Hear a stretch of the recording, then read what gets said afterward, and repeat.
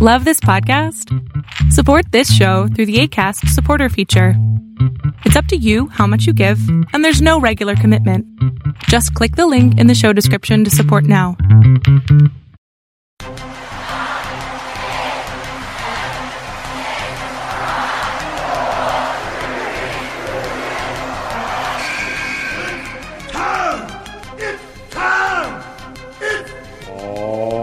Positively Wrestling Evolved.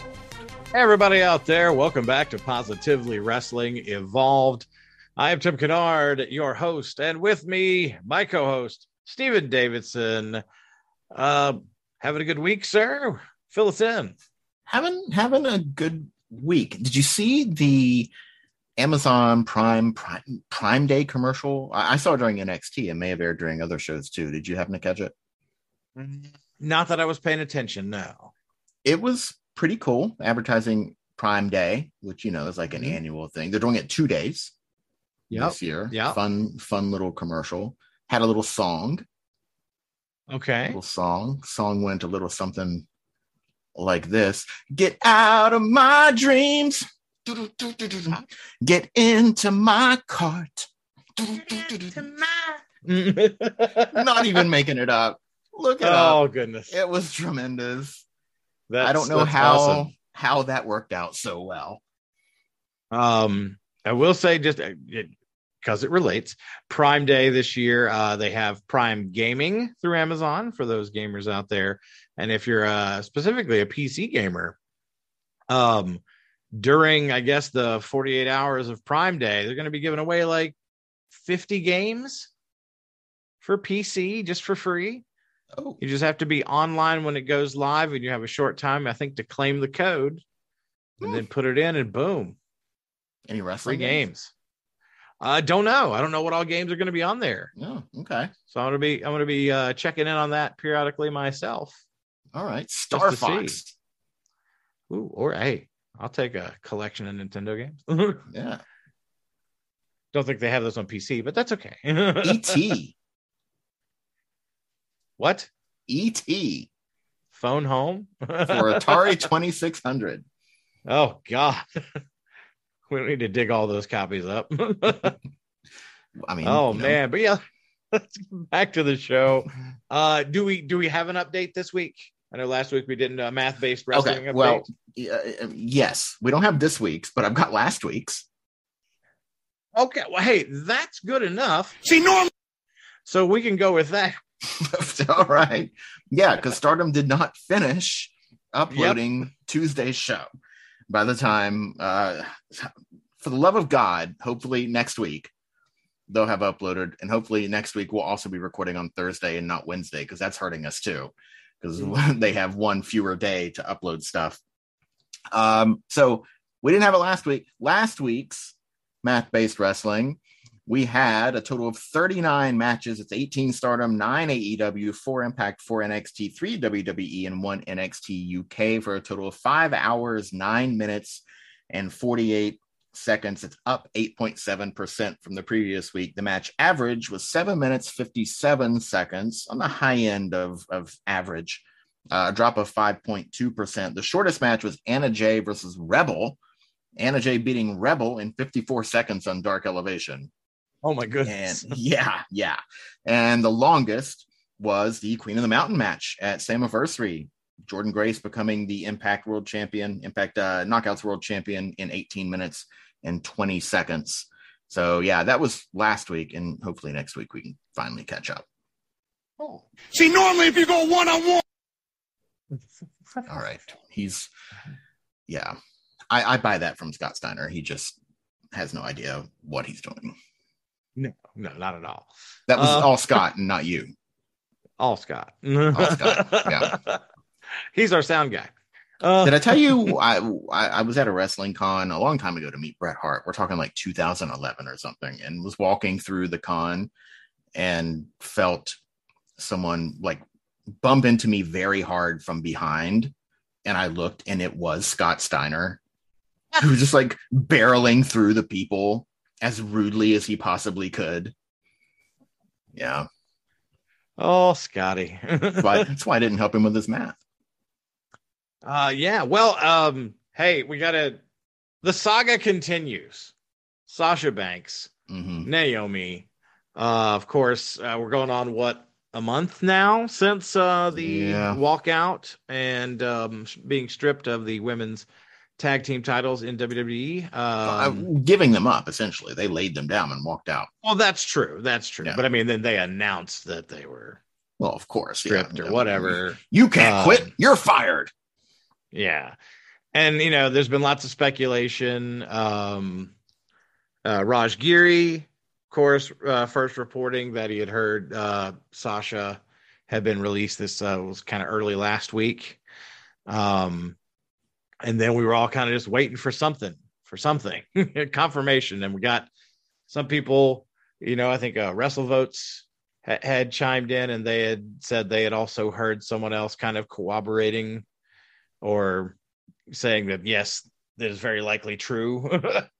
But then nothing official, from WWE, which usually they're pretty quick to get that narrative out there if that's the case.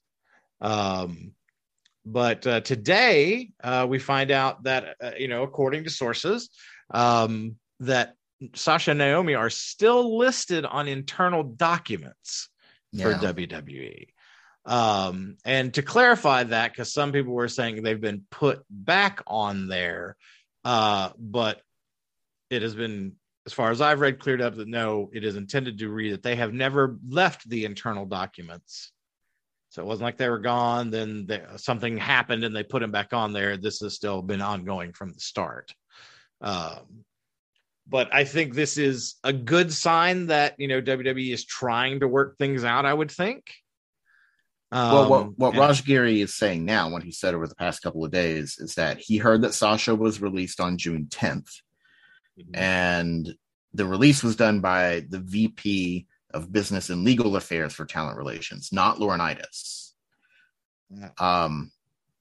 And the reason WWE hasn't said anything official is because they are trying to smooth things over and get her back. So that's what he has heard. Okay. He's not saying it's 100% fact. He's saying that's what he's heard from his trusted source. He didn't like out his source, but he gave the name of the person that it came through. He gave the name of the VP. Or the VP, yes. The VP. Yeah, so, I mean, he wasn't revealing anything that, if you go to WWE's corporate website, you can't find yourself. So, yeah, people misinterpreted his tweet as if he was outing a source, but he was not. He was just listing the name of the person who handled the release, assuming it happened, which he thinks it does. Yeah. But, I mean, obviously, WWE would be stupid not to try and smooth this over. Yeah. And I tell you, I feel like Stephanie has a better shot at it than Vince. Yes. I totally agree. And this is no, because I think Naomi's tremendous. I think she's amazing. I think she's awesome. But I don't think she's, I think Sasha Banks is that once in a generation type of superstar, Yeah, absolutely. She's got it. She's proved, and I don't know about this year particularly, but before, she's been a needle mover. Her ratings are always up for her segments when you get that breakdown. So she's obviously someone that the fans tune in for, whether she's in the face or heel.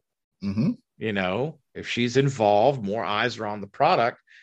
And, so I can't imagine that they want to let that possibly go because, we talk about we'd love to see her go, obviously to Stardom, and that would be awesome, Oh, it would be amazing.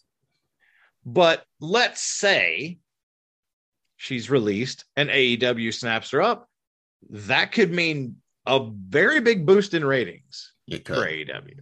Yes. It has that potential.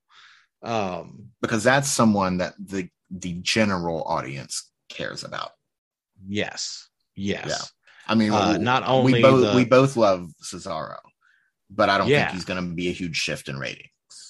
Right. I mean, obviously for the fans that AEW caters to, right? Those the ones that are already really watching enjoy who already watch and we really enjoy pro wrestling, just as much as sports entertainment. We enjoy, a good match as much as the story. So Cesaro, showing up was dope. That was awesome. Forbidden Door. And the crowd in the arena, that was a crazy pop. I saw the clip, man. He got a crazy pop, which was awesome. But is that, people are going to be like, Claudio Castagnoli, an extra 300,000 people tune in. No offense to Claudio, who I think is one of the absolute best technical wrestlers in the world. For sure. Sasha would be just a level above it. It's like Chris Jericho. When AEW was like, Chris Jericho's here from the start, and people were like, oh, Chris Jericho's going to be there? This could be something serious. Right. And I think if they could add Sasha, the same effect would be true. But I don't know. Like, I want to kind of put a percentage on, how likely do you think it is she stays with WWE? At this point, I'm saying 50-50. You think it's about a 50-50? Yeah. Yeah. Because they're trying, obviously, and they're trying to work things out, I'd give it a little better than 50-50, but not much, like maybe a 60-40, just slightly giving my edge to WWE re-signing her, essentially. If she was determined to go elsewhere, it probably could have happened by now. Yeah. If they hadn't at least said something to make her think about it, she'd been like, no, it doesn't matter what you offer me. I'm gone. Let's just get it done. If she does come back, I think we can start to look for significant changes in the way the women's side of things are presented. Yes, I agree. I think I think that's the only way. Yeah. She comes back, if there's some kind of assurances that we're going to give this, attention. We're going to make it matter. It's not just going to be random hodgepodge, like especially the women's tag division. Yeah. But even the way they treat the single stars and I would think she'd have them put it in writing, like as part of her contract somehow. I don't know legally how that works, but I think in order to get her back, I think they're going to have to find some way to really ensure her that positive things will happen for the whole division, not just for her. Yeah, I don't know how you could, I don't know what kind of verbiage you could use in a legal document to guarantee something like that. You could always say guarantee that, there will be 6 women's tag title matches on a premium live event throughout the rest of 2020. And if that doesn't happen, that's a breach of contract. Well, there you go. Yeah. It's some I don't know how legal. I don't know if you can have stuff not relating to you in your contract, but yeah, that's why I was getting, I don't know. Yeah. If both parties agree to it, I don't see why not, but I don't know. I don't know this stuff. I teach math. I have no idea. I guess we'll see. What if they gave her a piece of the booking? Ooh. Let her be co-booker. That's caused so many problems doing that with talent. Yeah, that's like, would I really want that? Oh, yeah. I don't know. Yeah, because you never know where the line is when it comes to stuff like that. Like, where does the power of the talent stop? Hogan's creative control stopped where? We still don't know. If I was WWE, I wouldn't do that with her or with anybody. Or if I was any wrestling promotion, I wouldn't do that. But I don't know. We'll see how it gets. It's an interesting story for sure. And I know I miss Sasha. I tell you that. Imagine, what if she shows up at Money in the Bank? I know. Yeah. It's like, whoa. Okay. Yeah. So yeah, interesting things, but yeah, some more news coming out about that. Wanted to talk about it. We got to talk about Dana Brooke. Yeah. And right off the jump, get well soon, obviously, but she was involved in what I believe was a pretty serious car wreck. She said it was serious. Yeah. But I don't know anything about this beyond her tweet. Yes. Beyond her tweet, I have no other information, but she seems to be on the mend, objectively, she's fine. I think came out very lucky with what seems like hopefully minor injuries, or manageable injuries, I guess we'll say. Right.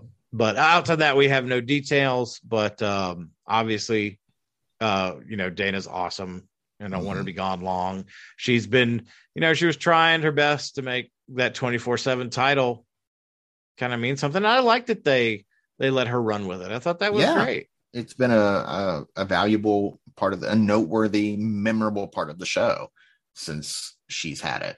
And I think she adds a lot to it. And she gave us a boost a few weeks ago too. She helped us. True. She helped us out. So we appreciate that. And we hope she heals up quickly and comes back soon.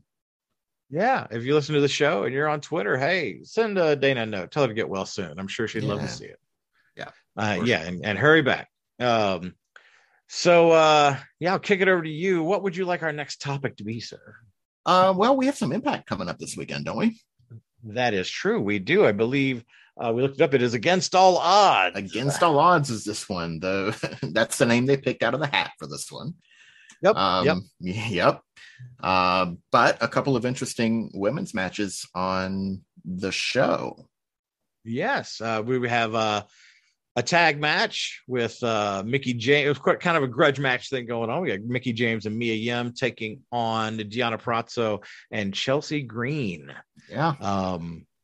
I mean, I love all four of these ladies. I'm going to be great. I can't wait for this match. It's going to be great. Yeah. It's going to be awesome. I'm glad the Mickie Chelsea thing hasn't died down because it never really felt like it finished. It didn't feel like we ever got a real resolve. Yeah. Like a blow off of Resolution. like, okay, the feud is settled. Yeah. So I'm glad they're doing that. I mean, Chelsea's doing arguably the best work of her career right now, character work, and in ring she's nothing to sneeze at. She found herself teaming up with Maxie Impaler on NWA this week. Oh, really? Yeah. That's awesome. Defeating Missa Kate and Genocide. Oh yeah, what a match! Oh, that sounds awesome. Yeah, it was fun. Yeah. And you got Deonna Purrazzo, who for the past 2 years has been doing wonderful things in Impact. Mickie James, like I say, for me, arguably the GOAT, if not top 3 all time at this point. Still going, still kicking ass, still great in the ring, still great.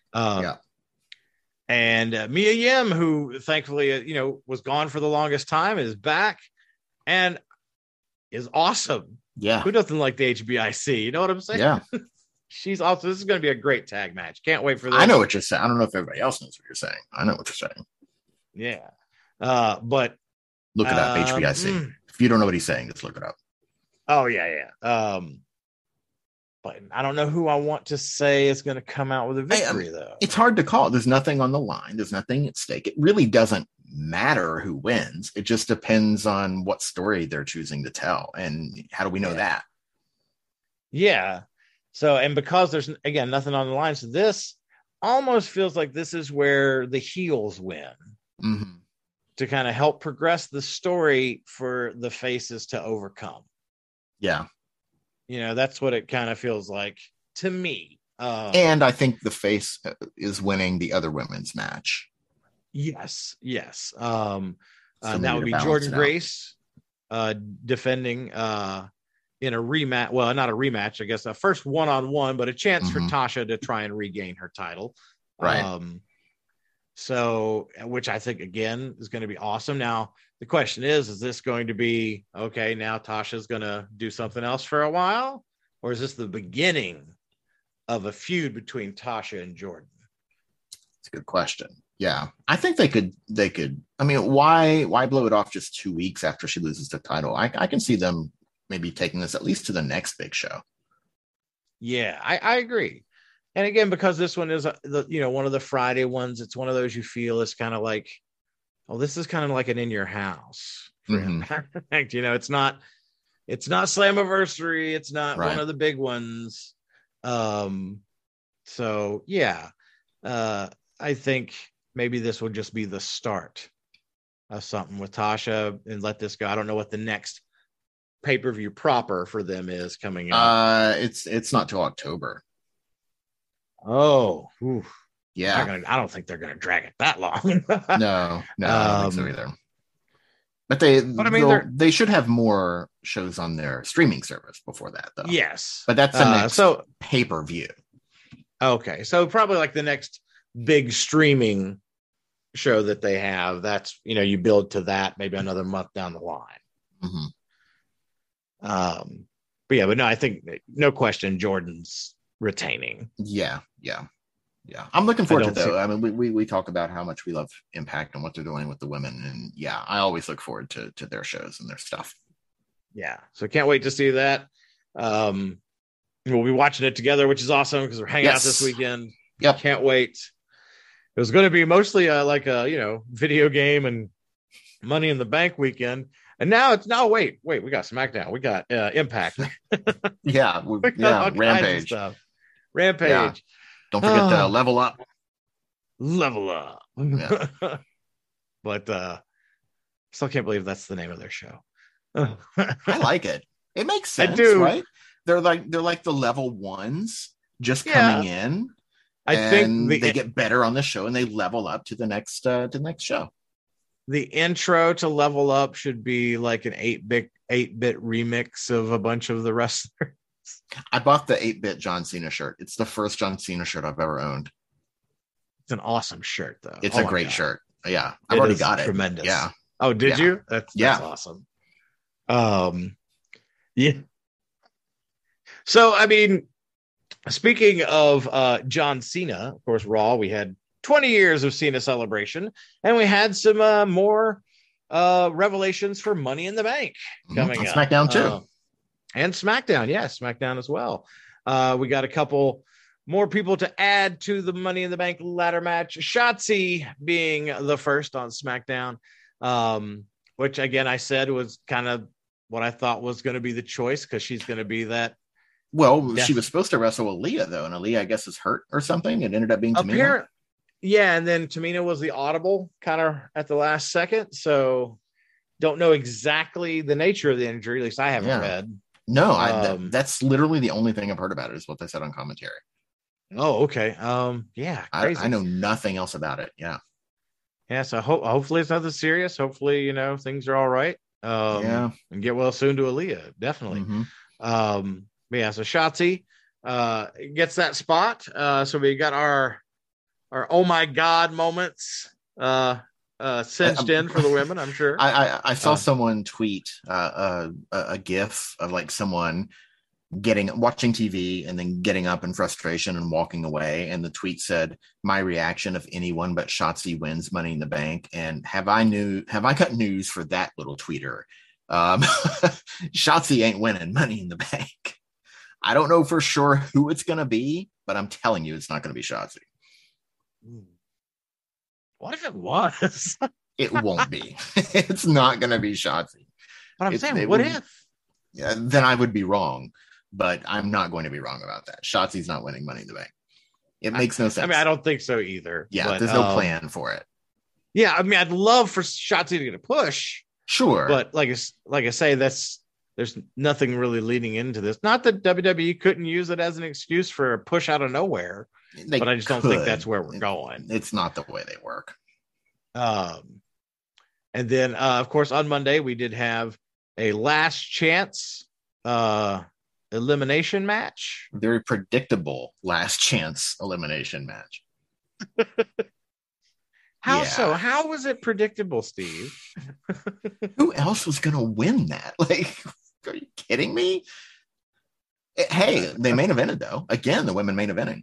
At least the women were the main event. At least they were the main event.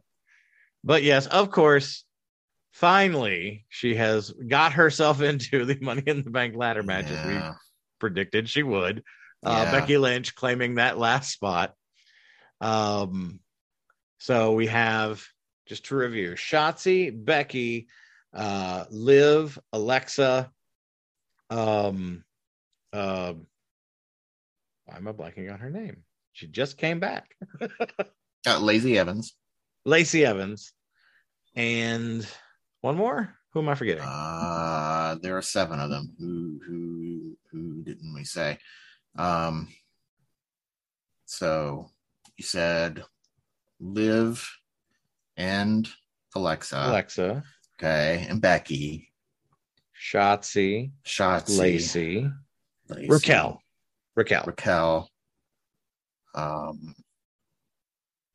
That's 6. And Asuka. Duh. Yeah, Asuka. Okay, yeah. So we have our full field. Oh, how's it gonna go down? Well, we've said okay, no Shotzi. Yeah, it's not gonna be Shotzi. Okay, who's not winning? Who's not winning? Here's my thought. I'm afraid Becky's gonna win. And I'm kind of leaning towards Becky. But I think the best way to go is for someone from Raw to win that's not Becky, so that Becky can have a program with them and can chase after them and interact with them after she loses again. I don't think anybody from SmackDown is going to win. I think it's going to be somebody from Raw, either Becky herself or someone that Becky can hound after she feels that they cheated her. Okay. So let's, for the sake of the show, let's say Becky isn't the winner. Mm-hmm. Okay.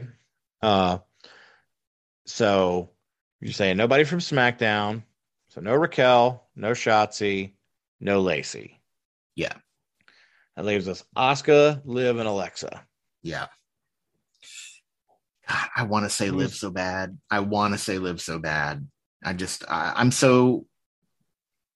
so cautious about getting my hopes up, because how many times have I gotten my hopes up in the past, whether it be for Liv or for Sasha or back in the day for Daniel Bryan. Like, I've been through this so many times with so many different talents where I'm like, this is their time. And it's not their time. I want it to be Liv so bad. And she did get a win over Alexa on Raw. Yeah. Mm-hmm. I think she would be the right choice to win. I can see them giving it to Asuka to keep the Becky Asuka program going. That's what I was going to say. That I get this feeling because, and something else that makes me kind of think that too is Asuka did win that Money in the Bank, but she never really got to use it, like storyline wise. Right. So are they like, wait, we have this story, it's already written and like a direction for this, and now we've got Becky and she can feud with Asuka, and we can, change a few things here, and we've already got this ready-made program. I can also see Becky and Asuka kind of keeping each other from winning it, like canceling each other out. And maybe somebody like Liv taking advantage of, maybe Asuka's about to win or Becky's about to win, and the other one stops them, and suddenly Liv standing there and everybody else is down, and she scrambles up and grabs it. I can see something like that happening too. That could keep the Becky Asuka thing going. Mm-hmm. Oh, that could. Oh, I'm going to say Liv wins. You're going to say Liv wins. Okay. I'm going to say okay. I am going to go outside the box and say someone from SmackDown is going to win. Okay. And it's going to be Lacey Evans. Okay. That wouldn't shock me. I mean, I could also easily say Raquel, because they seem to be building something with Raquel and Ronda. But I think Lacey's the more likely choice. Mm-hmm. Even though I guess she's technically being billed as a face. Yeah. Right now. So yeah, she is. I mean, of course, so is Raquel technically. Mm-hmm. Shotzi's the only real heel there. Mm-hmm. So that'd be interesting. I don't know. I would love for Liv to win. I think, because I think she deserves it. She's on that cusp. She needs to have her time. And I think this would be a great way to show that they understand the fans want to get behind her and they want to give her support and a push.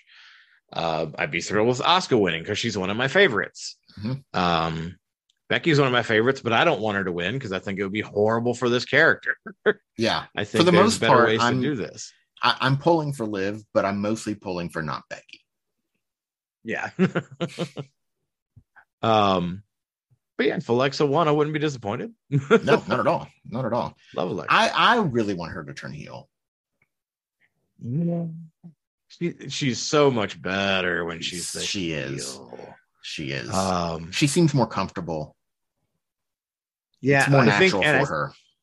And I almost think the reason that hasn't happened because she's such a good heel is right now you've got the alpha heel in Becky right now on the brand.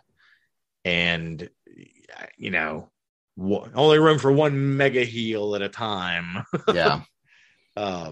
Which shouldn't be the rule, but it does seem to be the case in the women's division. Yes. Yeah.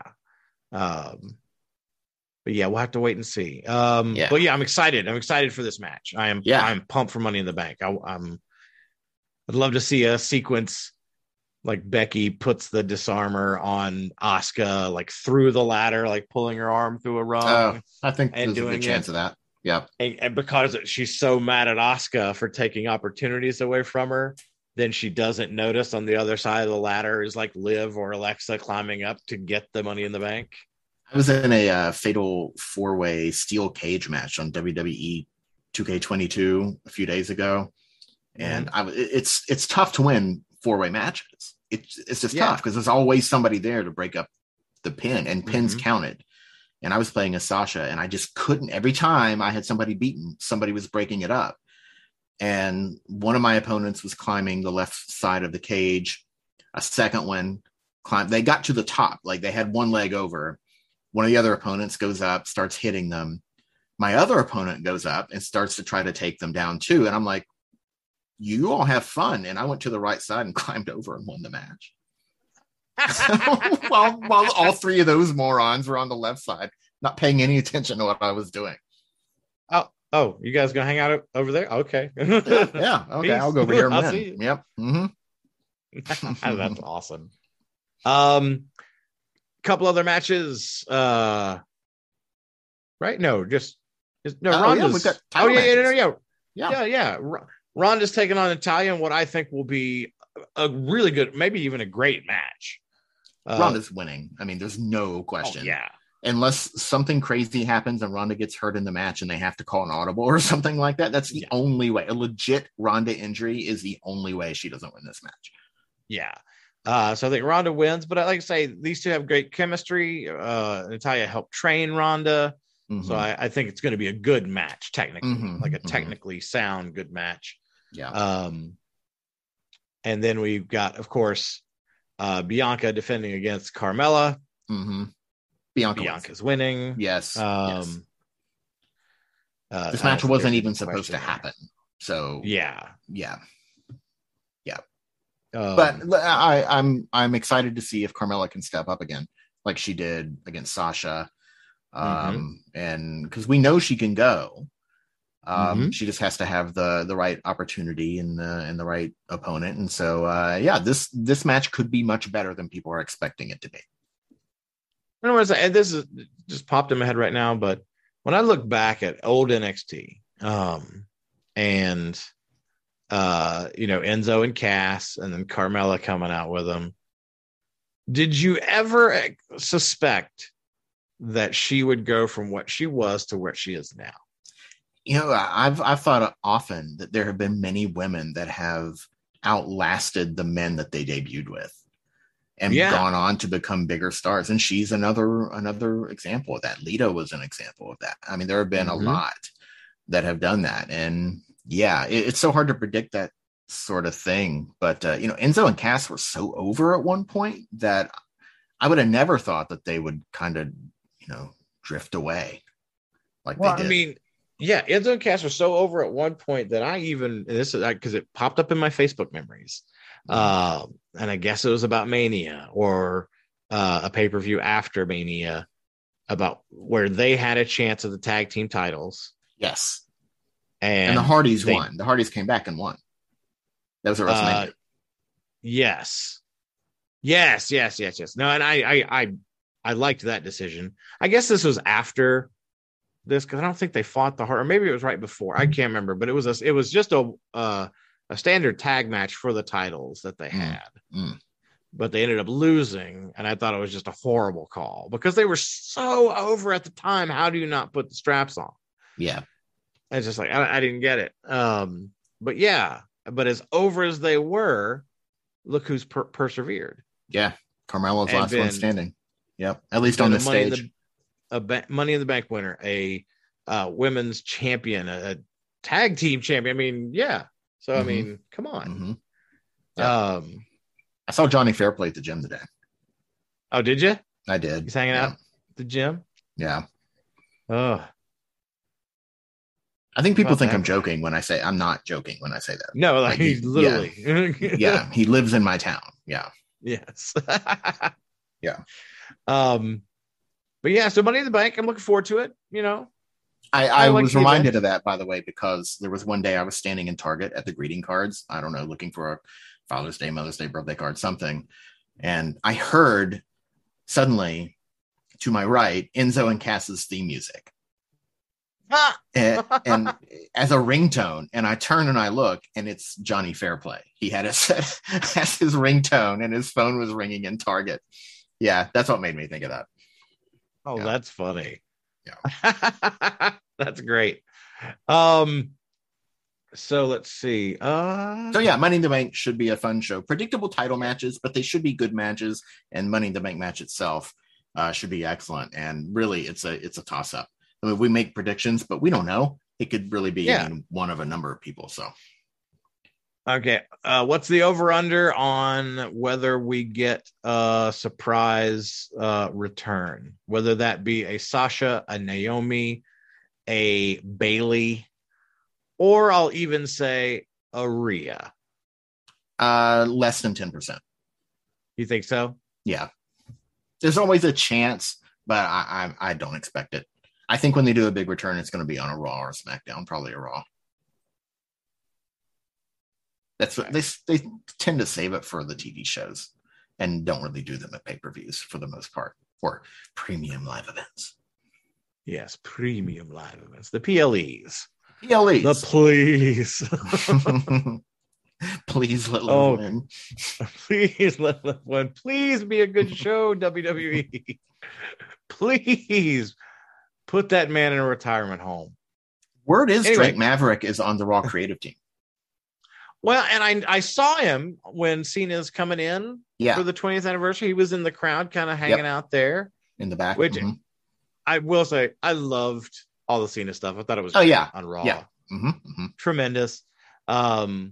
Specifically, the hug with Dolph Ziggler was amazing. Because Dolph was like, I don't want to do it because I'm a heel. But yeah, it was great. But yeah, I did see Drake Maverick there too. So that, I mean, maybe that's true. Maybe he's doing Raw creative. That's awesome. Yeah, that's maybe he'll help. That's the word going around. Yeah. All right, moving on. So from one gimmick match being Money in the Bank, leading us into some Stardom news because they had a pay-per-view this weekend, which had some gimmicks that we were very, very anxious to see. Of course, you got to. I haven't yet because they haven't posted it. But tell me all about it. I want to know. Give me all the deets. Okay. Wait, there's one more thing I want to talk about first. We got clarification on Roxanne Perez. Oh, yes. Let's do that first. Yeah. Because Roxanne and Cora did take on the life of the party, Caden and Katana, on NXT this week. I think Caden and Katana, they're leaning heel, aren't they? It seems like it. Which I love them as faces. I mean, so often we say so-and-so needs to be a heel. I love them as faces. I agree. But yeah, it seems like they're kind of walking that line. They're dipping their toe in the heel water. Yeah. But it's not full on heel. Right. So I don't know if this is just for a little short time because it was, they needed someone because they were against faces. Yeah. Roxanne and Cora. So Roxanne and Cora won the match.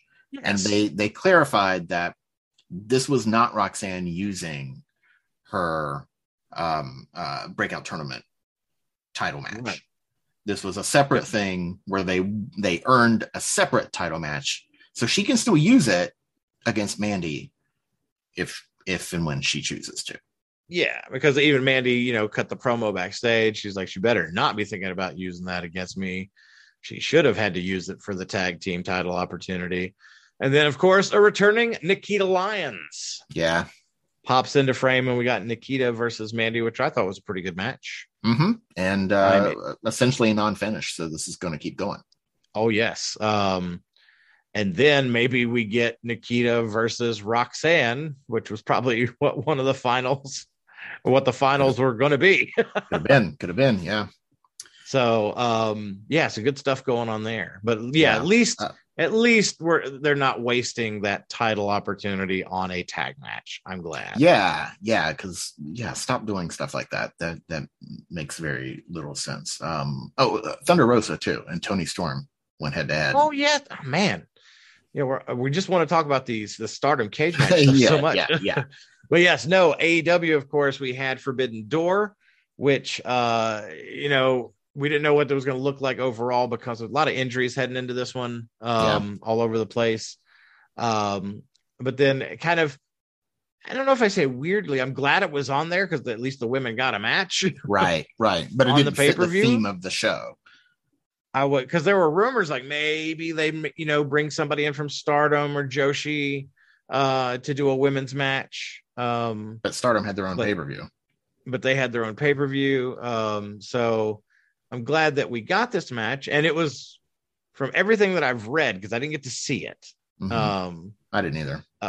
But the clips it went about that 10 I minutes. did get to see, and I've heard it was very well received. Yeah. As far as the opinions I've seen of some of the people who actually value their opinion on wrestling takes, have said that it was. You have those? I have a few. There's a few people that I don't mind. I'm still looking. Again, Andy Murray, What Culture? I think you two have he's very similar tastes. Yeah. And he was one of the ones talking about the match too. So and both in wrestling and tennis. Yes, and in tennis. I'm sure he must hate that. I wonder how often he gets it. Oh man. It's like Michael Bolton in Office Space. Yes. Yes. Why should I change my name? He's the one who sucks. To this day, I'm a Michael Bolton fan, and I am not ashamed of it. Michael Bolton's awesome, dude. He was a great writer. He doesn't get credit for that. He wrote, or at least co-wrote, most of the music he did, his songs, his lyrics. Yeah. People don't give him credit for that. That's true. Hit after hit after hit. Yeah. And his resurgence with Lonely Island was incredible. Yes. I still listen to Jack Sparrow. It's great. But yeah, tangent achieved. It's our show. No, for show. But Thunder Rosa retaining. So what's this mean now But now Tony. we've had the title shot now. Tony had her title shot and she lost. It's a similar thing that they did with Ruby. Yeah. Bring her in, give her a title shot, she loses. And what's Ruby done since? Not much. Not much, really. So why just blow these title shots so quickly? Why not keep building them and make your audience really salivate for it? Yeah. And again, we always compare things to what we grew up on, the old school wrestling, but that's what made the fervor for those matches so great and get to why that we still remember pitch them. of anticipation. We still talk about them because it wasn't that, this is the 15th time this year on pay-per-view that these two have fought. They're tied 7 apiece. Who's finally going to break it? It's like, Roses beat Tony 3 times. So in a year when they have another program, why do we care? Yeah. I'm I don't mean it that super sarcastically because it's those two. I mean, just in general, you could have inserted any two names there. Yeah. And I mean, and there are ways to do it so that it works, but I'm more focused on the fact that this was Tony's first title shot. And I feel like much with Ruby, the same with Ruby, that the first title shot should have really hold off on it a little bit. Yeah. And let them win matches over other people, not just like two people, like let them win matches over most of the roster and work their way up to earn that title shot, so that when it finally happens, it's like, oh, this has been coming for a while. And then pull the trigger on it when people are really, really wanting to see it. Don't just give it to them right away, because now that first title shot's done. Yeah. Well, I mean, and AEW specifically at this point, they have done and again, on the men's side, they've done a really good job of building up some of these first time encounters. With some of, well, like Punk didn't get his first title shot right when he came in. No, but even if you take guys. Title shot out of it, the way they built the Punk MJF clash, the way they built Jericho and I think it was MJF as well, where MJF is like, you got to face all these people, you got to fight all the mini bosses before you get to the big boss, right? And the boss fight. If so only they could have called AEW that knows show how to Up. do it, but yeah, we don't. They're not doing it on the women's side, and I don't understand why. Yeah, well, yeah. You don't get me started. Yeah, don't get me started. And some guy, and it pained me to read it on a site. A guy wrote an article, and it was, "It's time to face it. Women's wrestling doesn't draw." And I was just like, oh. But I read it, and he's not hating on women's wrestling. He really isn't. He's like, let me get out of this way first. It should draw. I want it to draw. And he gives me all these reasons. Like, I just don't, the reason that, Vince is never going to come around, and the reason that Tony is how he is with his division is because they've settled themselves with the fact that they think women aren't a draw monetarily, not competence in the ring, how well they can have a match, none of that, but commercially is, I think, their sticking point, or at least Tony's. Well, the thing is, though, the way to make a main eventer is to present them as a main eventer. That's it. That's all you have to do. And so the people draw money when you present them as someone who are worth your money. Roman Reigns is drawing this money because that's how he's presented. Kenny Omega draws money because he's presented as the main event. And so that's how the fans view him. So if you present them in a way that tells people they're worth money, then they will draw money. I mean, it's that simple. So it's a choice that's made. And it has nothing to do with women versus men. It has just, it's talent versus talent. Not talent. I'm not pitting the talents against each other. I'm just saying any individual talent, not any individual talent, but any talent that has capability can get over as a main eventer if they're put in that position consistently. Yes. Male or female. Male or female. And this is where Tony misses a lot of opportunities, because he's not these names like a Tony Storm, like a Ruby Soho, that have this name value because they, and they've come from WWE, where they've garnered a following, exposure. You bring them into your company hoping for more exposure, but how do you get exposure when you relegate them to the mid card, to dark elevation, and to dark, and not to really Athena was on dark them this week. Oh, Athena? Yeah, was on dark this week. Yeah. Wow. Oh my God. Yeah. There you go. She gets one match on television, and they immediately put her on dark. Yeah. Her record popped up 1-0 at the bottom of the screen. It was her second match. It's like on one hand, I'm like, okay, and I don't want to hate on dark. I don't want to hate on elevation, and I get it because they're trying to still use the records as a way to do title shots and opportunities and stuff like that. So in order for people to build up their record, they got to be having matches somewhere. So having them on Dark, even though they're not given a lot of time and all that stuff, it allows you to boost that record. So I get that part of it, but still, it's just like, come on. Yeah. You do the creative for all this stuff. Why has it got to be a 1 minute match? Why has it got to be a 2 minute match? Why can't we get 7? It's like, why can't it be a match? Right. Yeah. Yeah. So yeah, we'll see what's next for Tony. I feel like there's nowhere to go but down for her now. And I guess that's really what I was getting at when it comes to the building to the first title match. Because if you're building that first title match, they're still working their way up and they're gaining reputation.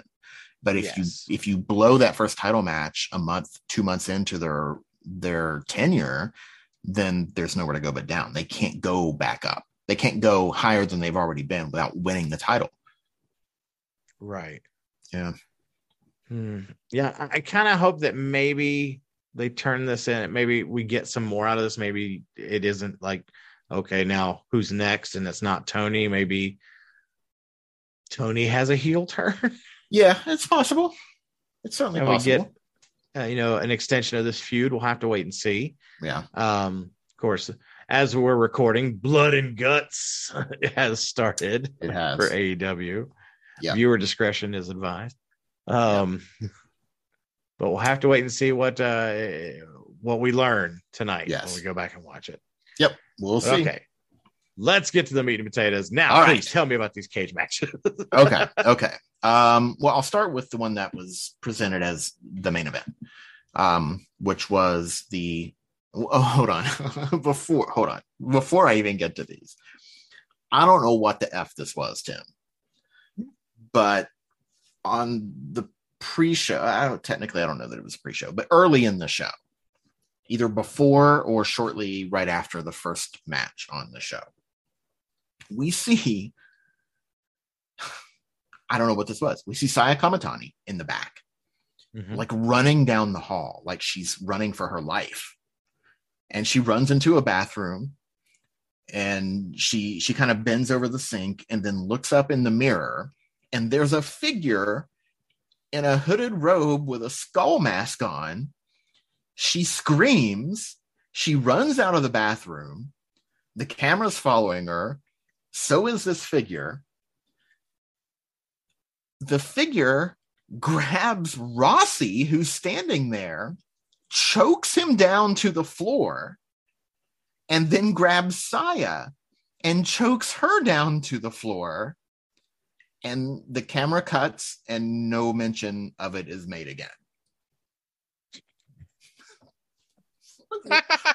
What? It was the most un-Stardom-like thing I've ever seen on Stardom. It reminded me of Hogan Warrior in WCW. Oh my God. Maybe it's Rossi's, maybe he's taken like a film class and this is like a student film and he got it lost and mixed up in the feed. Oh, what's funny is they when they went back out to the arena, there's Rossi sitting in the front row like he always does. Just sitting there. He's always there in the front row. Every show he's sitting there. And there he was. I'm sorry, Stardom, you get an F for continuity. Right. I have no idea what that was supposed to be. No idea. I mean, what if they never reference it again?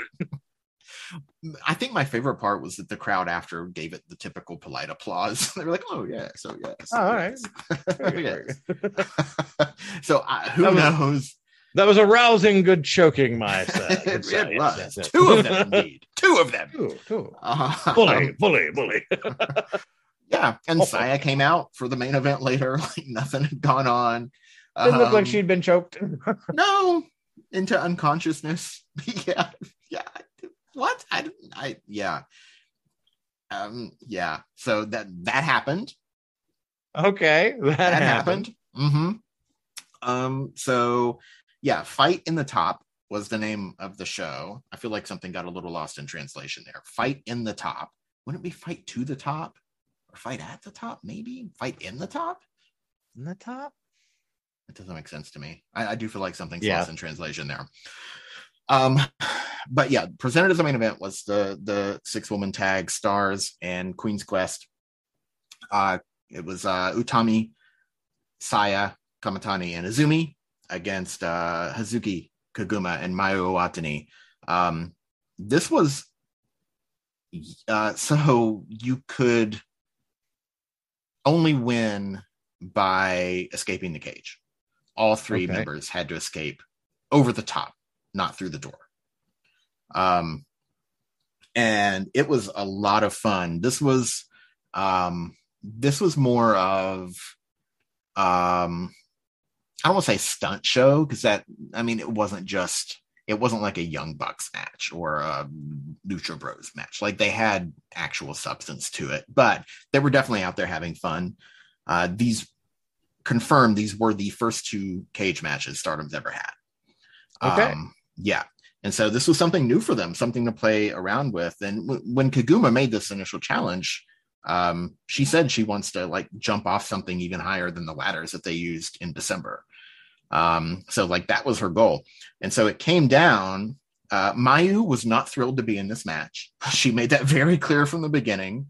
So she was out first. She was happy to be out of this match. She escaped the cage as soon as she could, and she was done. It eventually came down to Azumi and Kaguma. And Azumi's down. Kaguma climbs to the top of the cage. Azumi's laying there. Kaguma turns around and leaps to the outside. Instead of onto Azumi, she leaps to the outside to win the match. Everybody else was there to catch her, and it made sense that everybody was there, both opponents and teammates alike, because the opponents would want to try to keep her from scaling down, and right. Her teammates would want to stop them from stopping her, but she just jumped onto all of them from the top of the cage, and Stars won the match. It was a lot of fun. It was a very fun match. And Kaguma, kudos to Kaguma. She just keeps growing and growing on me. Hazuki and Kaguma right now are my favorite tag team in wrestling. And yeah, it was a lot of fun. I'll be mentioning that again a little later. The match before that was Tam Nakano versus Natsupoi, also in a steel cage. So there's a history here that they were building off of. Natsupoi was in Stardom before. She had a previous run. She was at the time going by Natsumi Maki was her name. And then she left and she went to Actress Girls, the Actress Girls promotion. And that's where Tom started. And they met and became friends in Actress Girls. Tom stayed there about a year and just felt like it wasn't the right place for her for whatever reason. She wanted to go elsewhere and grow. And so she left. And she told her friend, Natsumi Maki, now Natsupoi, that she was leaving. And Natsupoi said, I support you. I'll miss you, but I wish you well. And so Tom moved on to Stardom eventually. And after she left, Natsupoi did interviews where she said she felt like Tom had betrayed her by leaving and was not saying the things in public that she had said to Tom's face. And Tom has been hurt by that ever since. And Natsupoi has felt hurt by Tom leaving Actress Girls.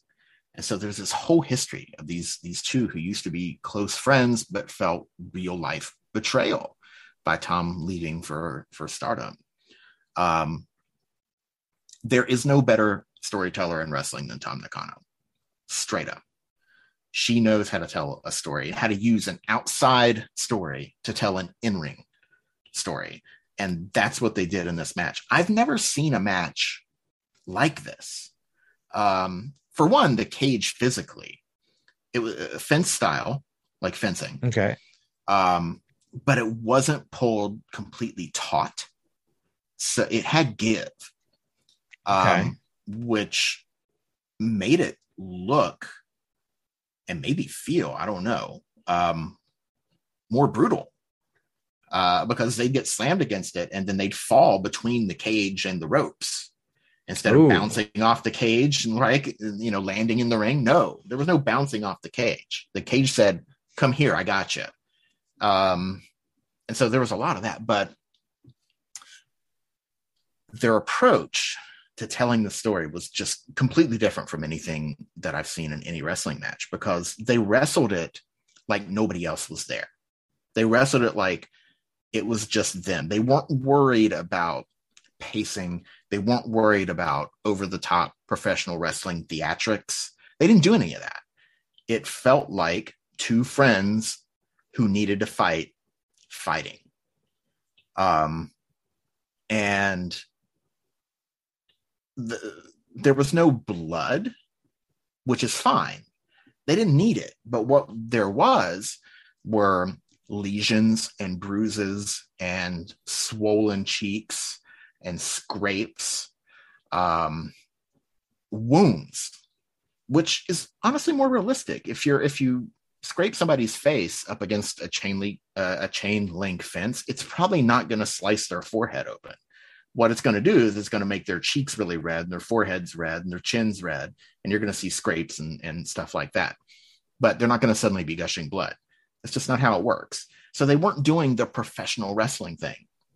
They were going out there and they were pretty much, of course, cooperating. I'm not saying it was a real fight, but they worked it like a real fight.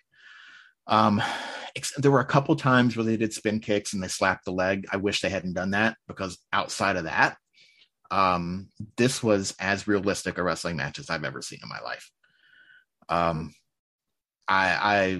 It was riveting from beginning to end, riveting. It went 25 plus minutes. And there were times where, they get bursts of energy. And then there were times where they would just look at each other like, man, why are we fighting? Like, we're such close friends. And then the pace would slow down and they would just kind of look at each other. And then they'd get another burst of energy. And so it wasn't done. There were no, what's the word I'm going for? It was not formulaic. There was no formula to this, no formula to this at all. And the rules were different too. You had to pin your opponent and then try to escape. And that's how you win.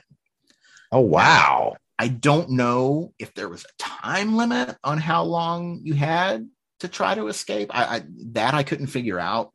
What I gathered is you could try to escape.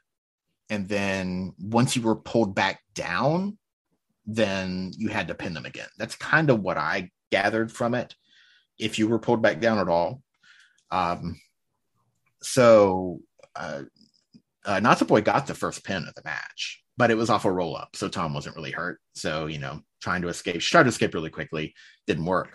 But it got to the end and it was just brutal. Both their faces were swollen and scraped. There were slaps that made me cringe. Tom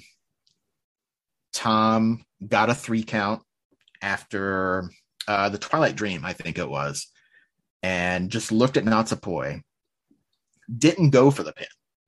Instead, picked her up and hit a brutal screwdriver, and then got a second pin and climbed up.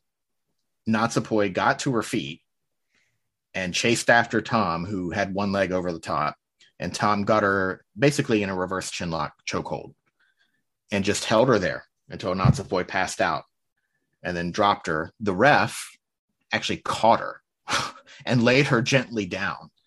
And Natsupoi just laid there, and Tom caught over and got the win after 25 minutes. It felt like art. It just felt like, I talk about Michael Bay wrestling, right? Mm-hmm. And how that's a lot of what AEW is to me, is Michael Bay wrestling. And if you like Michael Bay, that's cool. This was Martin Scorsese wrestling. That's what this was. And it wasn't traditional. There are probably some people that might struggle a little bit with it because it's not what they're used to seeing. But man, I was drawn into the story. And let me tell you this, between that and the rematch they had 2 days later, which I actually got to see. Which you got to see. I'm sold on Natsupoi. Natsupoi can be a main winner. She can be a main hands winner. down. Yes. That return match. She used to be a comedy wrestler. Her first run in Stardom, she was a pure comedy wrestler. And now, man, no, she's a main event talent. She is. I'd say, 'cause I got to see the return match and was standard match, beautiful standard match, but just beautifully worked. Yep. You could tell, even though I didn't know all the history, you know, between the two. I knew there was a history, but I just didn't know the details. And not having seen, because even you telling me about that steel cage match and especially how it ended, and then to think about the return match, which Natsupoi picks up the win. Yeah. And the emotion after the match.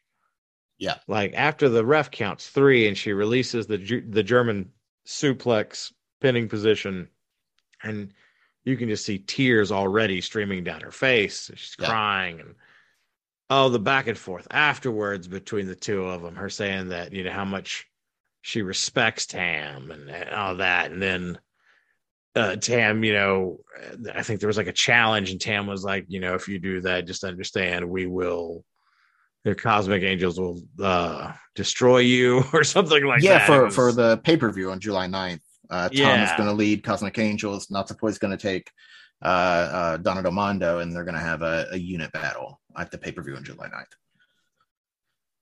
Natsupoi said they were 1-1. That's not technically true, because Natsupoi was Tom's first white belt defense, and Tom did beat her. But in this series, they are 1-1. Yes. And we were just talking about, you know, having rematches over and over, and this is a way to do it right. Like, we knew they were going to have the second match.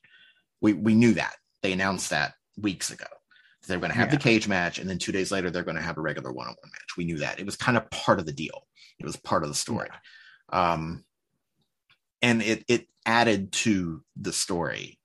And it didn't feel like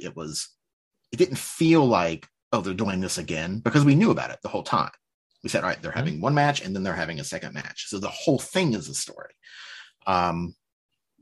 And they did the return match. They worked it differently. It was just as, like you said, it was beautifully worked, but it was a different story. Tom was changing her offense. She was doing moves she doesn't do. And I told you before we went on, she made a body slam feel as brutal as, you know, any freaking Canadian destroyer I've ever seen. Like, I was wincing and writhing around on the couch every time she body slammed Natsupoi outside the ring. And she did it 3 times. She did it on the mat twice, and then pulled the mat back and did it on the hard floor. And the sound it makes, oh man. Like, they were making your basic wrestling moves feel like they always should.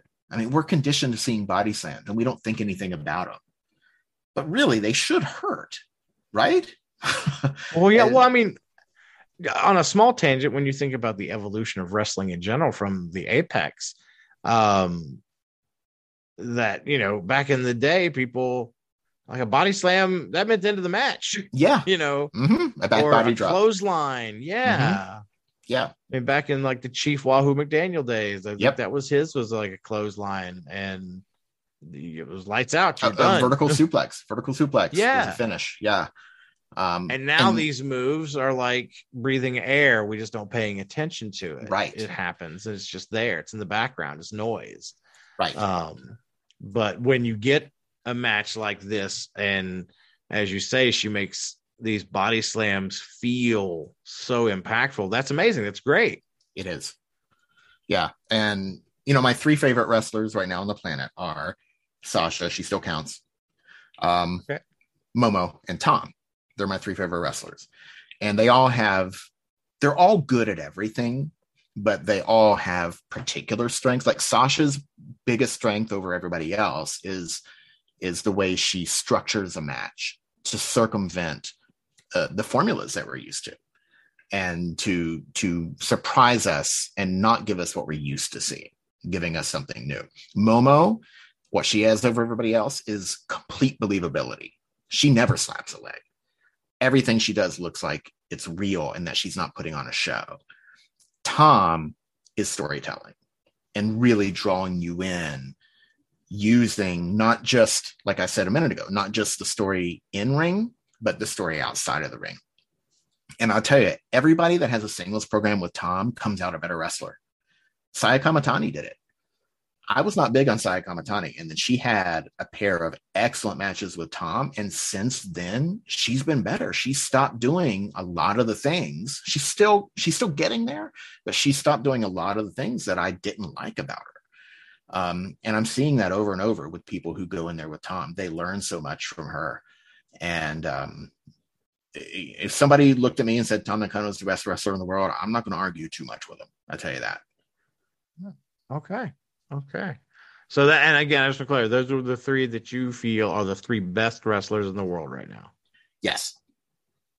Okay. Yeah. That's what making sure I didn't Brian miss Danielson after that. Okay. I think. Yeah.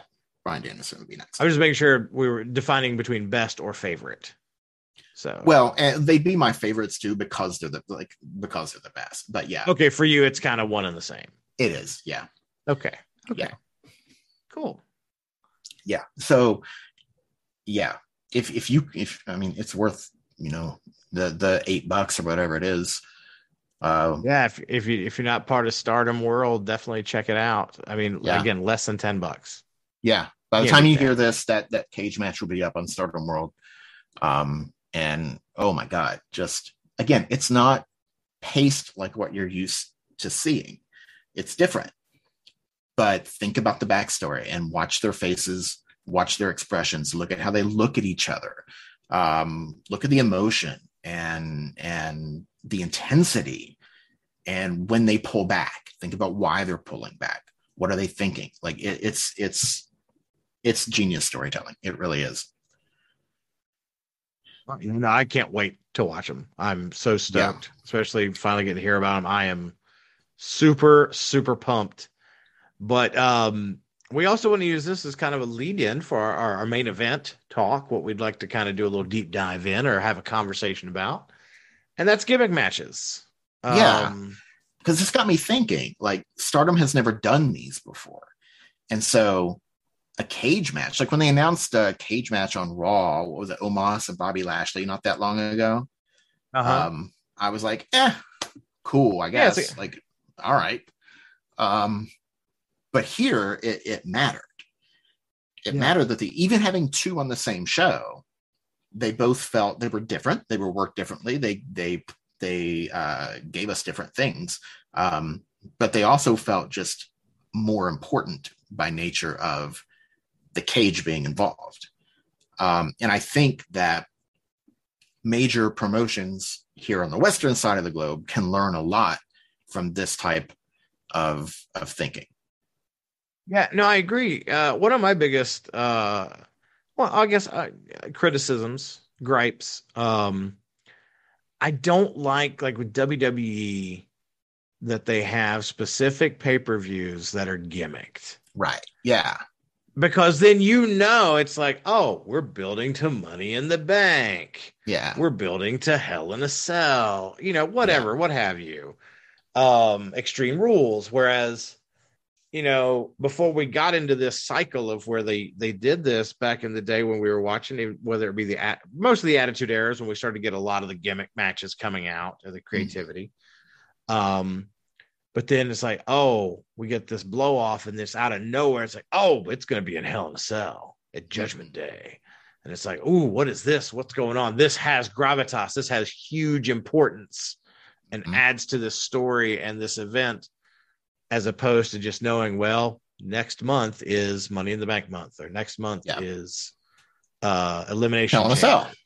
Hell in a Cell. Yeah. I kind of get it with Money in the Bank because there's a schedule to it. Like, you have a year to cash in Money in the Bank. That's true. That's the one that kind of gets a little bit of a pass. Yeah. But yeah, the others have the match when the storyline calls for it. Because if this had just been, it's time to have a steel cage match on the Stardom show, and they just kind of pick two people to have it, I'm not saying it wouldn't have been a good match. I'm sure, depending on who they picked, but it probably would have. but it would not have had the same, like you said, the word you used was gravitas, that this match had. So there's not only, that's part of it. That's part of it is having it on a schedule, and so being obligated to give this sort of gimmick match that should be saved for something. But there's also a tendency to overdo it. Now, they did okay this year at Hell in a Cell. They only had one Hell in a Cell match, but last year they had 4 in a week. Yeah, because they had one on SmackDown, and then they had 3. They had one on SmackDown. They had 2 on Hell in a Cell. Then they had one on Raw. Yeah, it's like, oh, what the heck, guys? It's like, come on. Yeah. And again, Stardom had 2 cage matches, but they're the first 2 in the history of the company. It's not like, every time they have a cage match, they have 2 cage matches, and they were presented very differently as well. So I'll give them a pass on that one. And I don't think that's something that they would do normally. But when you overdo it, it also becomes less special, and something that AEW overdoes. Maybe not a gimmick match, but they overdo the blood thing completely. Yeah, because they do it too often. Too often, because here we got blood and guts, and it seems like every 2 months maybe we've got some match that is over the top violent. It becomes a crutch. It's a crutch, and to me it feels like, I don't know whose idea it is to have the blood. It could be AEW's idea, Tony Khan's idea. It could be the talent's idea. I'm not really sure. Sometimes it's fine if the person who's bleeding is comfortable with it and they want to do it. Okay. But I feel like when you do it all the time, it shows a lack of faith in the talent, because it's like, part of that. It's a Foley cheap pop, except Foley's in on the cheap pop. Like, he does it as a joke when he says, the name of the town he's in. Yeah. But it's when they know it's going to get a reaction, and you see it anytime there's blood in a match. Fans go crazy over it, and they say, "Oh, match of the night, match of the year," just because there's blood in it, but not necessarily. That Tom Natsupoi match didn't have 1 drop of blood, not one. They didn't need it because they knew how to tell a story without the crutch. True, but then you do. I mean, on the other side, you do have people like Daniel Bryan, who has said in interviews that's one of the reasons he's like, I want to bleed, Vince. I'm going to go bleed. I want to bleed. It's not like the reason he left, but that is one thing he was the option. He wants the option for the storytelling, for what have you. Yeah, and I think the option should be there. Yes. I just don't think you should use it all the time. Like, I freaking love pizza, but I don't eat it every day. It's true. I work with it and I don't eat it every day. Yeah, I can't believe you eat it at all. You're working with it all the time. I don't eat it near as much as I used to. I'm sure. Yeah. But yeah, so yeah, it's just that it's that oversight, because I was going to make a joke which couldn't be accurate, but wow. I was going to say WWE has more gimmick matches than Stardom has time limit draws, but that's not possible. Yeah. Well, and no, it's not. And that's something Stardom overdoes that I think they should pull back on. And something that doesn't feel as special in Stardom, that I won't say feels special elsewhere, but doesn't feel as overdone, is like big 6 and 8 person tag matches. Because that's the bulk of what Stardom does on their regular shows. It's like 6-woman tags, 8-woman tags. They do it a lot. Now, they're trying to cram everybody onto every show, basically. And that's really why they do it.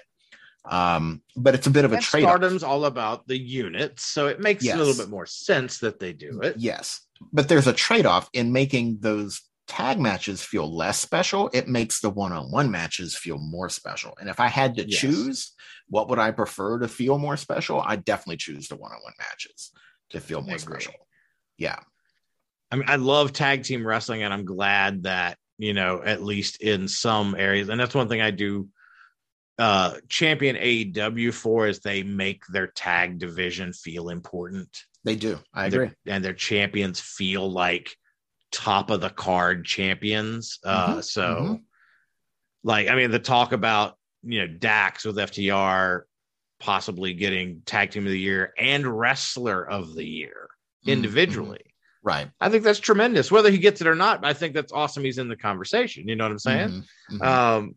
But yeah, no, I do like that. I in Stardom, I like that trade-off to where, yes, the multi-person matches do not feel as special, but their singles matches really feel like you're watching something important. Yeah. Yeah. And when they want to especially their main event ones. And when they want to make it a big tag match feel special, they have ways to do it. And they have done it before. Like, the where Momo turned heel.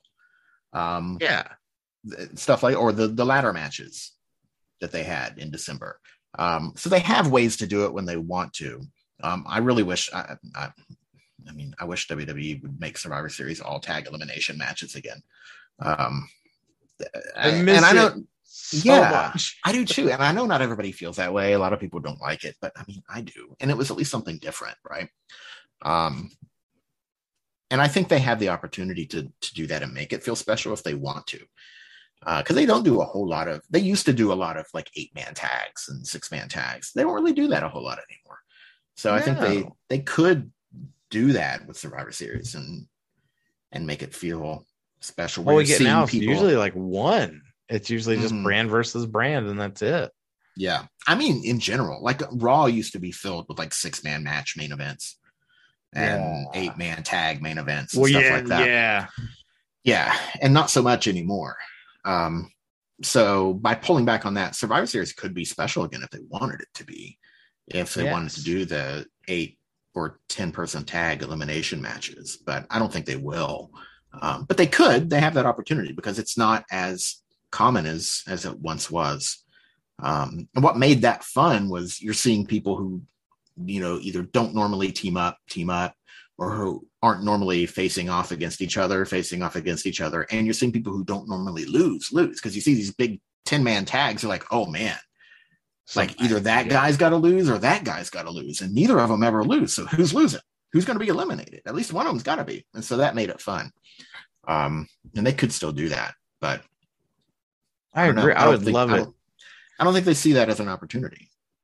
Yeah, I think unfortunately, I think it's of two minds, is that they feel, well, I don't know. It's just weird to say that they feel that, a loss like that, which would, those kind of matches are going to be a little cleaner than most because they kind of have to be, even though you can still get counted out and DQ'd in those matches. Yeah.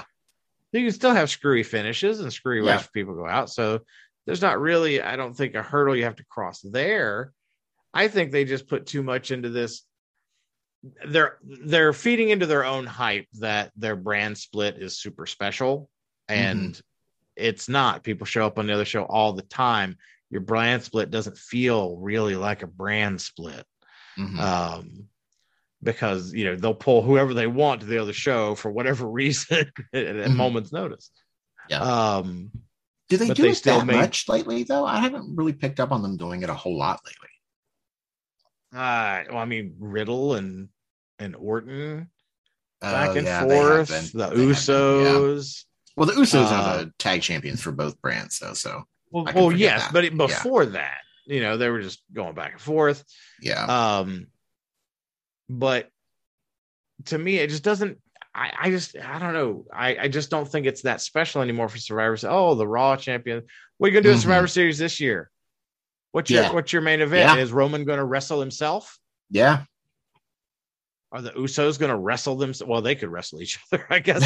They could. Yes. You could hang it on that, and that'd be funny. It's like, I'm gonna challenge you for your 2 championships. So one guy. Yeah. So me, I'm Jimmy Uso, and I am the tag team champions. Yes, that would be awesome. No Kane, though. You keep your ass out. Yeah, absolutely. Don't ever come back. Yeah. But that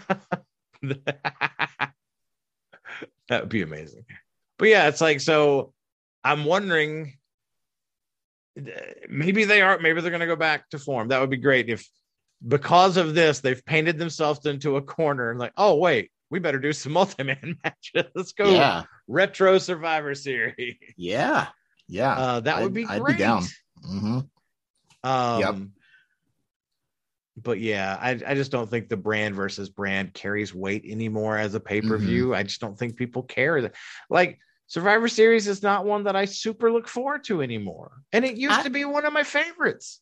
I don't mind the brand versus brand because we do get to see matches we don't see a whole lot of, especially when it comes to the Universal versus World Champion. But I still prefer the tag matches with people who have personal issues on opposite teams. It was a lot of fun back when they did this, in 88 through really 95 really is the last year. That they kind of skipped it in 92. Then they had like one elimination match in 92, but then went back to it in 93. And then 96 is really kind of where it ended being every match or most every match. And it was a lot of fun. And it gave us some pretty darn good tag matches too. So, I don't know. It's just part of Peacock. So it's not like you're trying to sell a bunch of pay-per-views. Like, you can be a little experimental with Survivor Series again if you want to, and test the waters with that sort of thing. Yeah, I agree. Because I mean, from a network standpoint, if your point is, because I want the show that's on my brand or my network, the brand that's on my network to look superior, you wouldn't want a pay-per-view that's brand versus brand, right? Because you don't want to like, oh, we have the inferior show because our guys lost. The ones that we present to you for 2-3 hours a week is the B show. We're not as good as what's on Fox, or vice versa, Yeah. And if you still want to mix, you can mix the teams. You can have 3 Raw people team up with 2 SmackDown people against 3 Raw people and 2 SmackDown people. And why can't it be, okay, I'm the, if let's say fantasy booking Riddle wins Money in the Bank, which I think he might, and uses that as an excuse to get another shot at Roman. And because Riddle is so over right now, becomes at least the Raw, the WWE champion. And then we get to Survivor Series and it's Team Riddle versus we the ones, the family, the bloodline. Bring up Solo Sikoa and you got 4 guys right there. Yeah. And you get Riddle and 3 buddies. Yeah. Orton will be back by then. Yeah. Yeah. So yeah, you could easily do that. And I hope they do. I really do. Yeah. Then you can still have your champion versus your brand versus brand, but let that try to make stories in there within them to make it make sense. Yeah. Yeah. The point being, Stardom did very well here because it's not now they're going to have a bunch of cage matches. They're not. They haven't had a single ladder match since that pay-per-view in December. Not one. So there's something to be gleaned from this. First of all, not first of all, because we've already talked about like 8 things. Ninth of all, it something else it does is it increases the quality of your gimmick matches, because you're not trying to figure out, oh, I've got a cage match. We've already had 14 this year.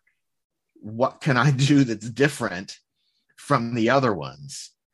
So it makes it easier on the talent because they have more options to tell a story. And they don't have that mentality. Like, I've got to do what tops the biggest move from the last cage match or whatever. Yeah. But also, look at that Tom Natsupoi cage match, and you don't have to do crazy stuff to have a match of the year. They didn't do anything crazy. They went out there and they told one of the best stories I've seen in a wrestling match in my entire fandom, without doing anything really that crazy. And yeah, everybody can learn from that. They walked out with some bumps and bruises, but they didn't shorten their careers in that cage match. They didn't do anything to shorten their careers. That's the hallmark of an excellent professional wrestler. Agreed. Well, I mean, because the return match, I thought, they made it look like someone could have been hurt more in that match. Yeah. Just the way that it played out and the way they did the attentiveness to them afterwards. But that is something I don't like. That spin kick that Natsupoi hit to Tom's face. Holy crap. Oh, yeah. Oh, yeah. No. Oh, God. Oh, like lightning. Like lightning. Suddenly Tom had just been kicked in the face. Like, I didn't what? Like, whoa. I didn't see it start. Yeah. Natsupoi is an honest to God ninja. Yeah. She's come so far. Yeah. Yeah, no, she has been growing on me a lot. Natsupoi is just, again, a lot better than I think she gets credit for. And as you talk about, I think it's amazing because I didn't realize that she was just a comedy bit when she came in. That's amazing. Yeah. That she's went from this to that. Yeah. That's fantastic. But yeah, Stardom, having an example of how you should use your gimmick match. Yes. Because we may not see another cage match for 6 months to a year for Stardom. We maybe more than that. Who knows? Yeah. Could be longer than that. Could be years. Maybe never. Who knows? And when we do get another one, you're going to be like, wow, okay. Yeah. It's going to have meaning. Yes. Yeah. And that's the problem, I guess, here in the West. Well, I mean, with WWE and with AEW. Impact. I mean, pretty much any of the American promotions, really. I mean, Impact had a pay-per-view that was all cage matches. Yeah. But Lockdown. TNA Lockdown. But yeah, it's like they were running out of ideas for gimmick matches. Yeah. And that's why they don't feel important, because there are so many of them, not just so many cage matches and what have you, but so many different variations on a street fight or a falls count anywhere, or I mean, one that we don't get as much, which I enjoy, is the submission matches. Mostly because I love that you have that option on video games, but we don't see nearly as many submission matches in actual wrestling. No. Few and far between. Iron Man matches at least haven't been overused, I don't feel. No, I don't think Vince likes them. We don't get him that often, and I think I don't know, pal. I can only showcase like 2 talents for an hour. I don't know. That's not good for me. Not enough advertising. And when they do them, they're 30 minutes. They don't do the hour ones anymore. It's my favorite gimmick match, to be honest, because it opens up for so many possible stories to tell, stories that you don't see in any other type of match. But we never get them. I mean, I don't know. How long did the cage match go with Tom and Natsupoi? 25 minutes and change. Did it have a time limit? I'm sure it did, but I missed the announcement. I mean, with the way it's structured, it was basically an Iron Man match. Because one pinfall does not the match make. Right. Well, but an Iron Man match, if you get the most pins, you win. Like, in theory. True. I just meant in the... I guess the move selection with how you structure that match, because you have to have more than one pinfall. You don't have to, but right. For the way that they did tell it, they did have multiple pinfalls. They did, But yeah, no, I like the Iron Man match too. I don't know if it's my favorite gimmick match. Well, and again, I guess it just depends. Do we consider the Royal Rumble as a gimmick match? That's definitely one of my favorites. Yeah. But as far as gimmicks that are used in a one-on-one type scenario, that's what I was thinking. Yeah.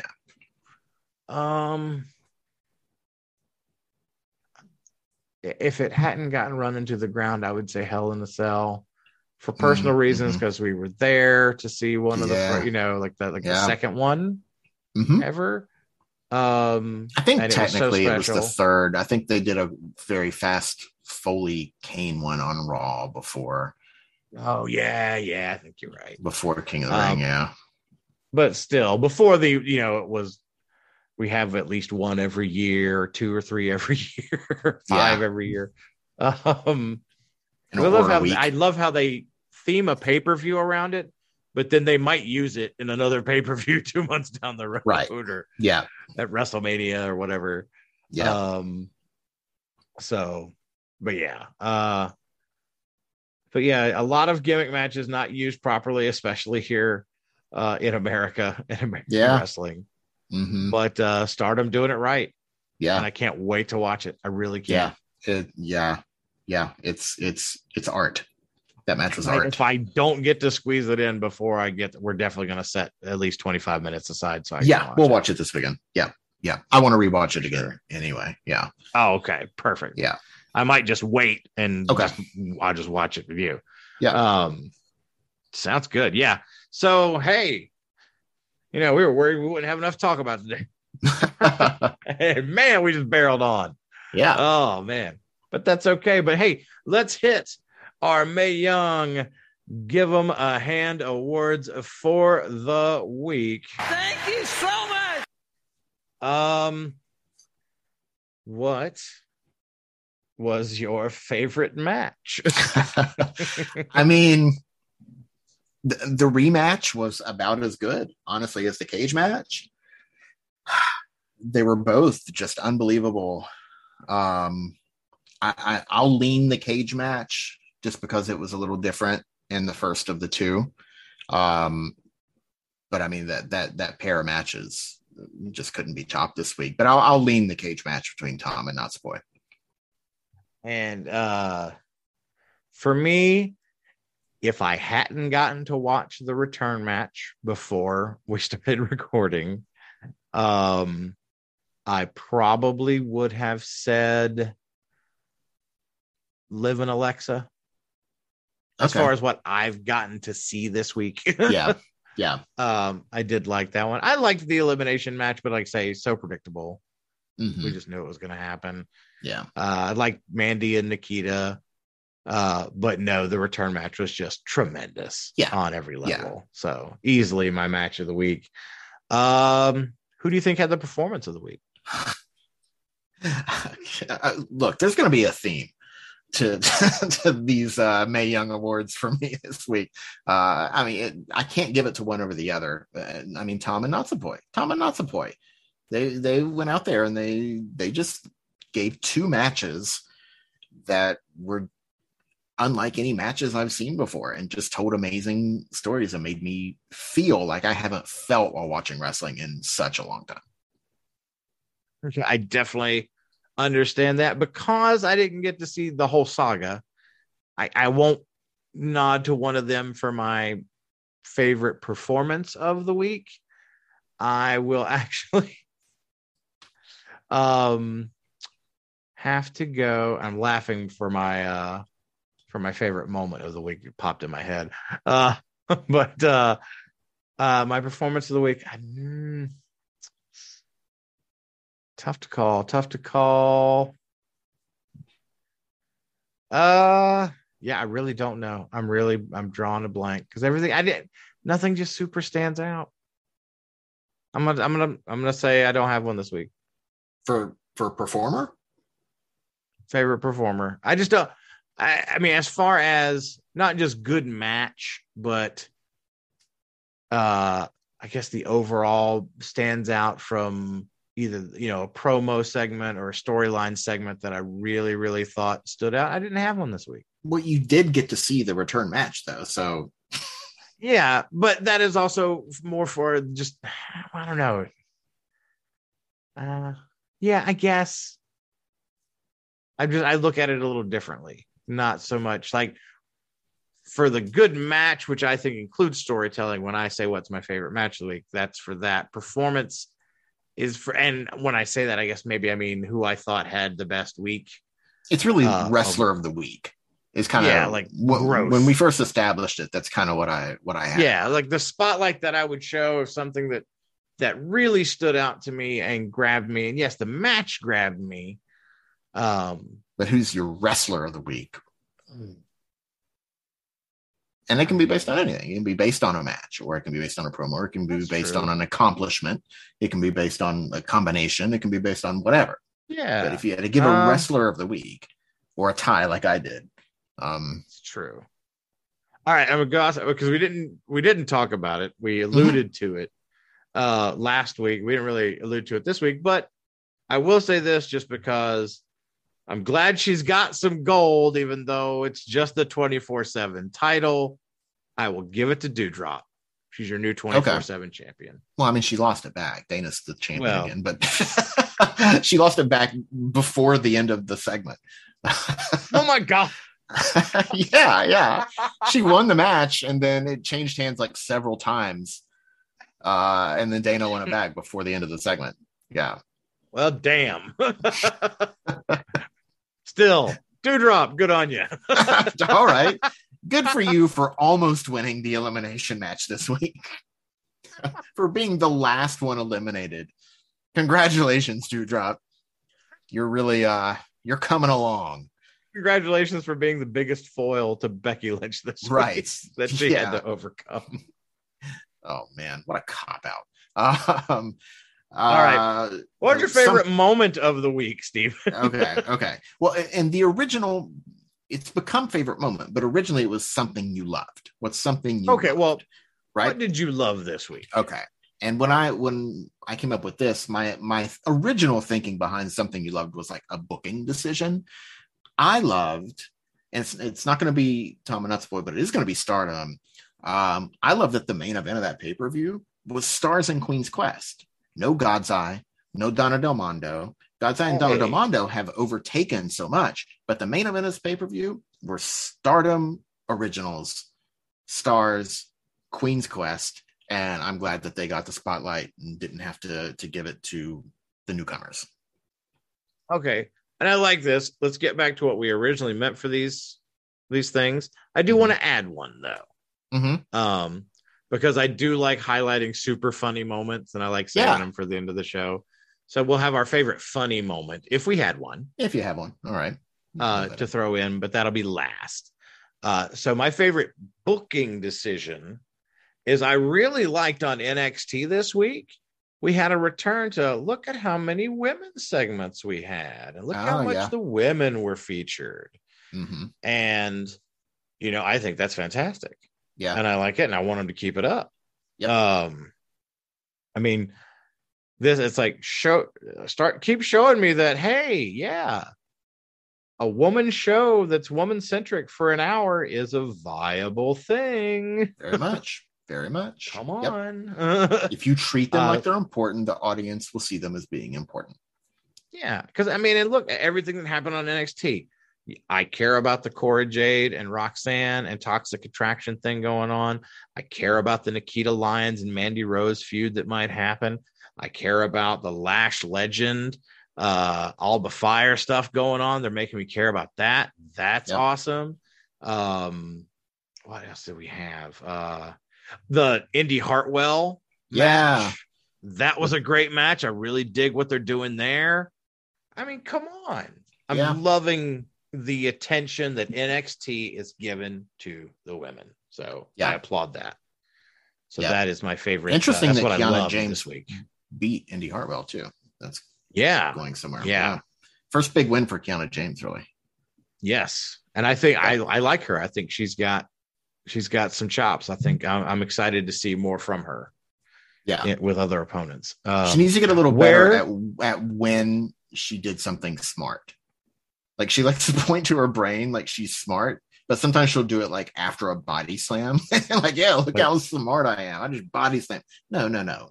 You gotta do it after you did something that's actually smart. Yeah, I agree. But where is Io Shirai? Yeah, who knows? I've been wondering that too. I mean, come on. Do you have a favorite humorous moment, anecdote from the week you'd like to share? Not that's jumping out at me, no. For me, the one that I was just chuckling and laughing so hard during the Cena, the beginning of Raw where he's walking, he's handshaking everybody and hugs and all this stuff. Becky is just sitting on top Oh, yes. of the thing and gives him the sad wave. Like, Yeah. I'm super depressed. I was like, Yeah. that is amazing. Yeah, I did catch that. That was good. Yeah. That's why Yeah. it's like I didn't like the Becky as a heel until we got to the downward spiral. Now Yeah. I really like what she's doing with the character.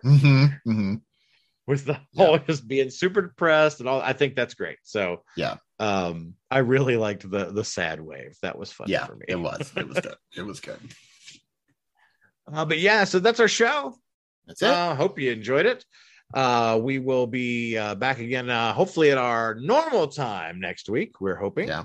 For us, it's still a normal for time us. for you, but hopefully we'll be back. We'll be recording on Thursday.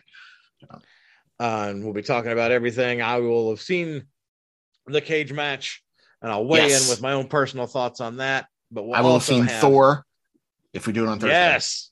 Yeah. Yes. I will definitely see it. Yeah. I just don't know if it will be Thursday. It depends on work, but I will see it not by the time we record. You will have seen it. So if it's Thursday that we record. Yeah. Yeah. So, but anyway, we'll also be talking Money in the Bank results. Yeah. Against I'm sure all we'll have odds. some thoughts for Against All Odds and any other cool stuff that happens.